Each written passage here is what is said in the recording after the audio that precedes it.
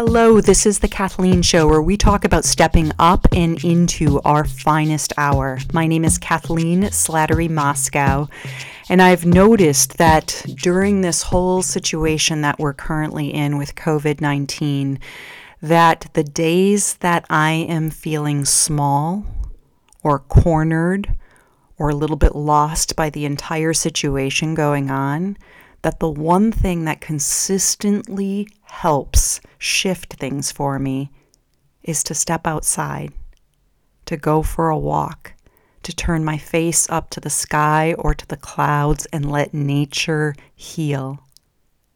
And I'm saying this today here in case you're having one of those days.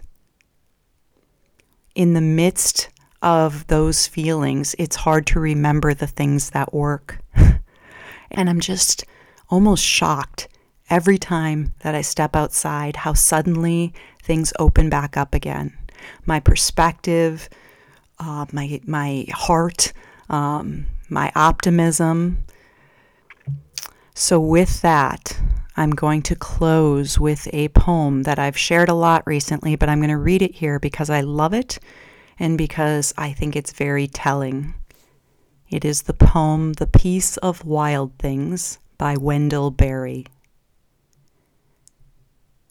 When despair for the world grows in me, and I wake in the night at the least sound, in fear of what my life and my children's lives may be, I go and lie down where the wood drake rests in his beauty on the water, and the great heron feeds.